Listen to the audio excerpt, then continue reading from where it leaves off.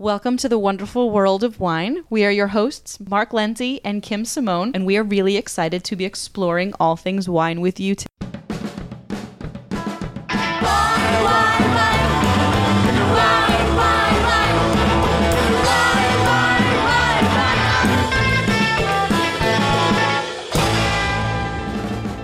Today we're going to be talking about a topic that we get questions about from time to time, and it's the idea of a corked bottle of wine. And for people who don't have a lot of experience with drinking wine and they hear this term corked, sometimes they think that it means little pieces of cork floating around in your glass of wine, but that's not what we're talking about at all. So cork taint, or having a corked bottle, means that that particular bottle of wine has almost an infection to it. It's got a taste and a smell that it's not supposed to have, and it changes what is in the bottle so that it's not a pleasant drinking experience at all. Yeah, and we get this question all the time. In a corked bottle, every time I mention corked, I like to show an example with a tasting kit or an aroma kit of what it is. And classic smell you'll get is like wet dog, wet cardboard, Cardboardy, wet fur. Yeah, almost like a moldy kind of a smell. And when people smell it, they actually might have had an experience with it, I find. But saying it as cork taint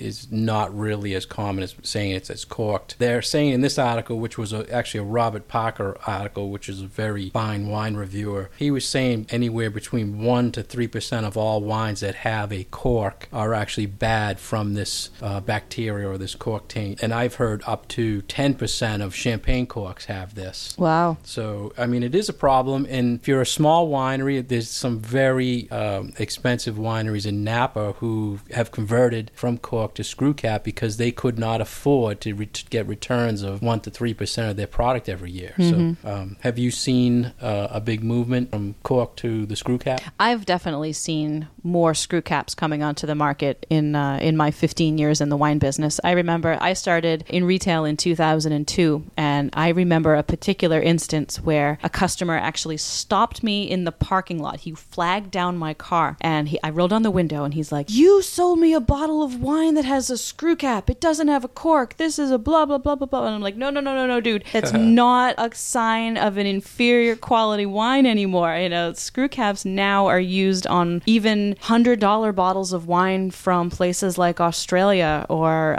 better bottles of wine from New Zealand. And the whole reason for moving away from using corks and into using screw caps is because this whole reason why it is looked upon as a good thing to be moving from using natural cork, and cork is actually the bark of a cork tree, which grows primarily in Portugal, and moving into other closures like plastic corks or these screw caps that we've been talking about, is because that natural cork from that tree can carry a particular fungus that when it comes in contact with certain chemicals, certain cleaning solutions like chlorine and bleach that might be used in the winery itself, it interacts and creates this particular chemical compound which can destroy the flavors of the wine. And doesn't always affect it 100%. Sometimes it's a very minor change in the flavor, change in the aroma, but there will always be just a little bit something off for that particular bottle that has this taint in it. And that is one of the reasons why so many producers are changing over to different ways to put a cap on their wine so that they don't have to worry about this problem. And so there are now all these other ways that people can put a stopper in their wine, be it a glass, like glass corks now on some bottles, or screw caps, which have really been the most popular. Yeah, and I can relate to your story about selling people screw caps. The interesting thing to me, and the more you taste wine, the more it comes to the forefront, is that your threshold to detect this in a wine, the more you taste, the lower your threshold will go. So when we go to, say, what they would call a professional tasting, where people have tasted a lot of wines, you get more people saying something is off on a wine, whereas, a normal house party, you don't use, people aren't saying, oh, this is off. So because they drink so much, you can detect a very, very faint amount. And I've heard stories from people who sell wine where they've tasted a wine with someone and they know it's off, and the other person's thinks it's a fabulous wine. It's all about threshold. So I find that I'm very sensitive to it these Yeah. days, to the point that sometimes I'll taste a bottle and I'll be like, oh no, I think this is a little bit corked. And other professionals will be like, no, I don't think so. So then I start second guessing myself. And I'm like, oh man, am I just overly sensitive, or do I smell something in this that maybe is supposed to be there, but maybe I just don't like? I don't know. Yeah, I think the best way it was explained to me of how it affects the wine is at first you might get a little bit of fruit and then it just drops off dramatically. So it just dies. And that's the effect of the bacteria on the wine. It overpowers the fruit. And it can leave a little bit of sensation on like the front of your mouth or the tip of your tongue that it is not a clean feeling in your mouth too. So it's a very interesting stuff. You're listening to The Wonderful World of Wine with Kim and Mark, and we are talking about things that can go wrong with your wine, specifically cork taint. Yes, I want to get back to the customer complaining about selling them a screw cap. The French, if you look at this, you don't see many French Bordeaux's, screw cap. There is a perception of romance of uncorking a bottle of wine, so a lot of people will not go to it just for that. So like you said, they come up with alternative synthetic corks, glass corks, something where that bacteria cannot grow on a certain type of material. I did see in the past, and I think it was a very famous Napa winery, that they kept producing wines and they kept getting returns on bottles people were saying were infected or corked. And they actually traced it to the lines within the winery. It was growing in the line. So they had that's interesting. They had to do the whole winery. And if you had wood floors in your winery, you can also grow this bacteria that gets into the wine. So it can be more than just the cork that is getting in there. So I would think, and I don't know if you've ever heard it or not, Kim, but you could get it from your winery and then use a screw cap closure and still get it. But I've never I have heard that. And every once in a while, I feel like I smell a little bit of something like that under a screw cap. And I'm like, no, I must be making that up. This is a screw cap. It can't possibly be corked. But that's interesting to think that, sure, if something is hanging around in your winery and you get a little bit of an infection in a particular, barrel of wine, then, maybe it's hanging around there. And they actually did invent a gadget for restaurants or sommeliers that they can put over the screw cap when they bring to your table, so you don't hear the cracking of the seal. Anything to promote the wine. That romance.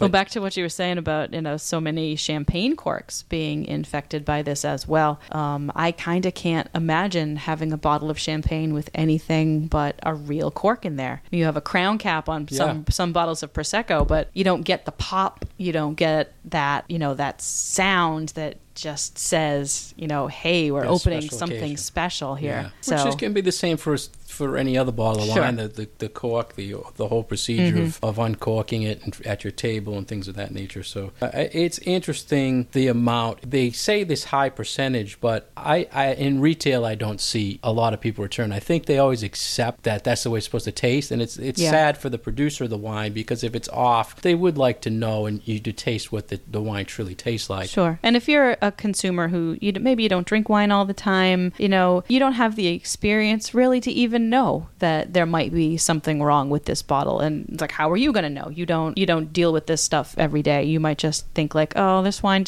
I guess I just don't like it, or it might not be to your tastes, but there actually might be something wrong with it, but you just don't have the experience to tell that. So, how would you know? Unless it's your go-to brand. Right. You know when it's not tasting right, and that's why 90% of or it was stored wrong. But if something's wrong on the brand that you taste, you know what it tastes like. Always take it back, or in a restaurant, return it. Say you don't like the taste and you taste it all the time. Getting back to the restaurant, I always see different things when they uncork it. They'll always tell you, don't handle the cork, don't smell the cork. What do you think, Kim? What do you teach on that?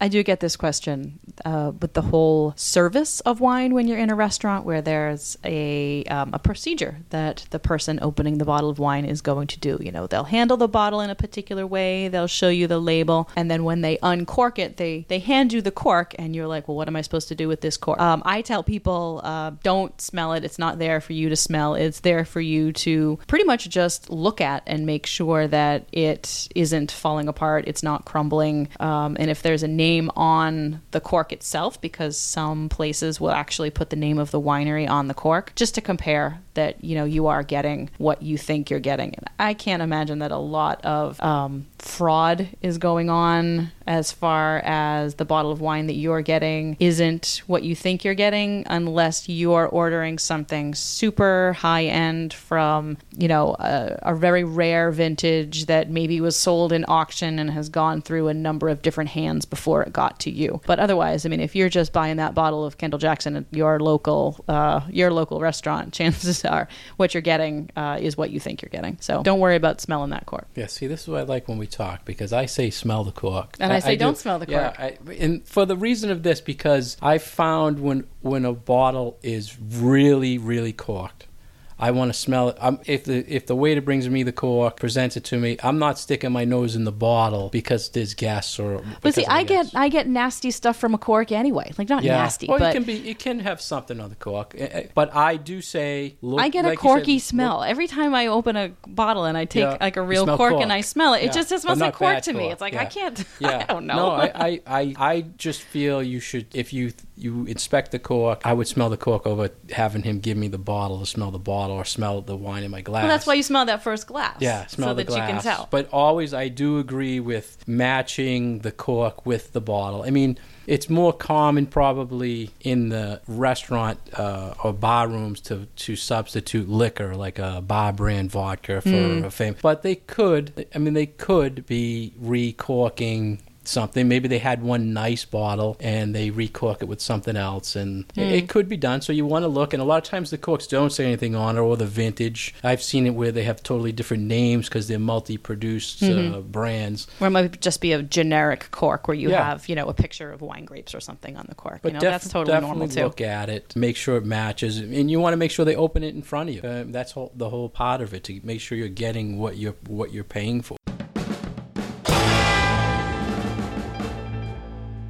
You're listening to The Wonderful World of Wine with Mark and Kim, and we're talking about cork taint or corked wines. So, Kim, you had mentioned a while ago about screw cap. One of the things I like to show when I do a class is fill rates on bottles compared to cork and screw cap. Oh, that's interesting. There is actually a regulated plus or minus percentage of how much the volume can be off. So now if you look at a bottle that has a cork, there's the cork space, there's the air space, then there's the wine. If you unscrew a screw cap wine, it usually overflows, right? When you unscrew it, it's filled right to the top. Very little it's filled air pretty space, high. right? So I always think you can think of it as value too, because it's filled right to the top. So I don't know if you get that extra half an ounce of wine. Extra. You're at the plus sign of the plus minus, the way I look at it. What I think is interesting to think about as more and more wineries are bottling under screw caps is that they actually have to treat the wine slightly differently if they're putting it in such a tight seal. Because when you are bottling with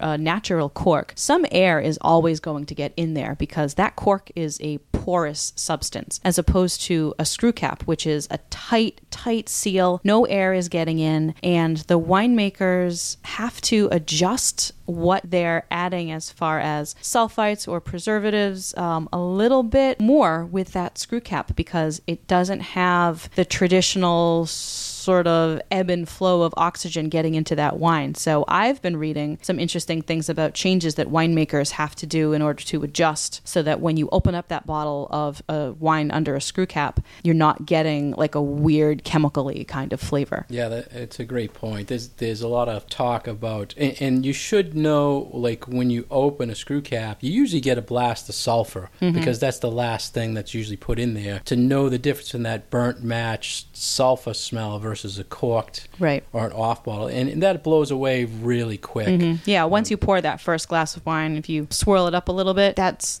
fine. That's gonna smell and taste exactly like it's supposed to. And they're finding, versus a corked wine or wine that has a cork, they're finding just now they're starting to get research of these wines who have been screw capped and cellared for years. They're getting research now of how good they're lasting or if they're not lasting, and it was a new technology that they're finally getting some feedback if it's good or bad doing it that way. So it'll be interesting as we move forward, the different closures, and you'll know at times when you open a bottle, take a look at the cork. You can tell if it's a natural cork or if it's a plastic cork. You see all different colors. There's solid black plastic corks. There's ones that are cork on the inside with a filler, and the outside is some other material because they feel that prevents it. Or composites that they've taken a bunch of cork and just shredded them and broken them down and cleaned them and then put them back together again and used that. And the cork industry is really very powerful. They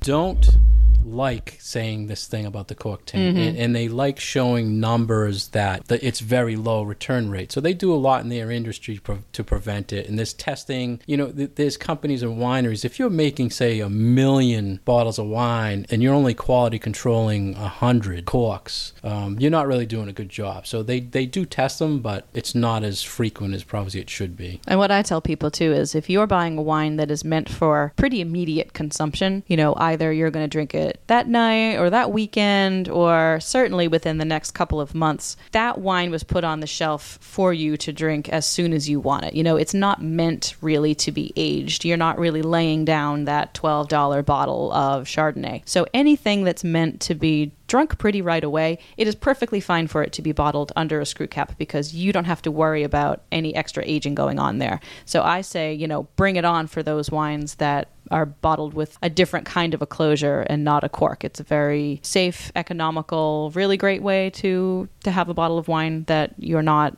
trying to pay attention to in your wine cellar. Yeah, we both agree on that. As far as you're shopping for wine, I will, I'll get this question a lot of people say, if I recommend and it's a screw cap, they say, well, it's a screw cap. I'm saying, well, you go into someone's house. How about guaranteed that this bottle, the chances of it's a bad bottle are very low. Right. Whereas if you brought a bottle with a cork and you bring it and they open it and guess and it's bad, what do you do now? Right. So I like to tell people that when you buy a bottle that's under a screw cap, you are getting what the winemaker intended you to get. Yes, I totally agree with that. And I think that's a very, very good buying tip for wine. Thank you for listening to The Wonderful World of Wine. We were your hosts, Kim and Mark. To review these topics that we've talked about and ask us questions and give feedback, please visit our Facebook page at The Wonderful World of Wine. And cheers.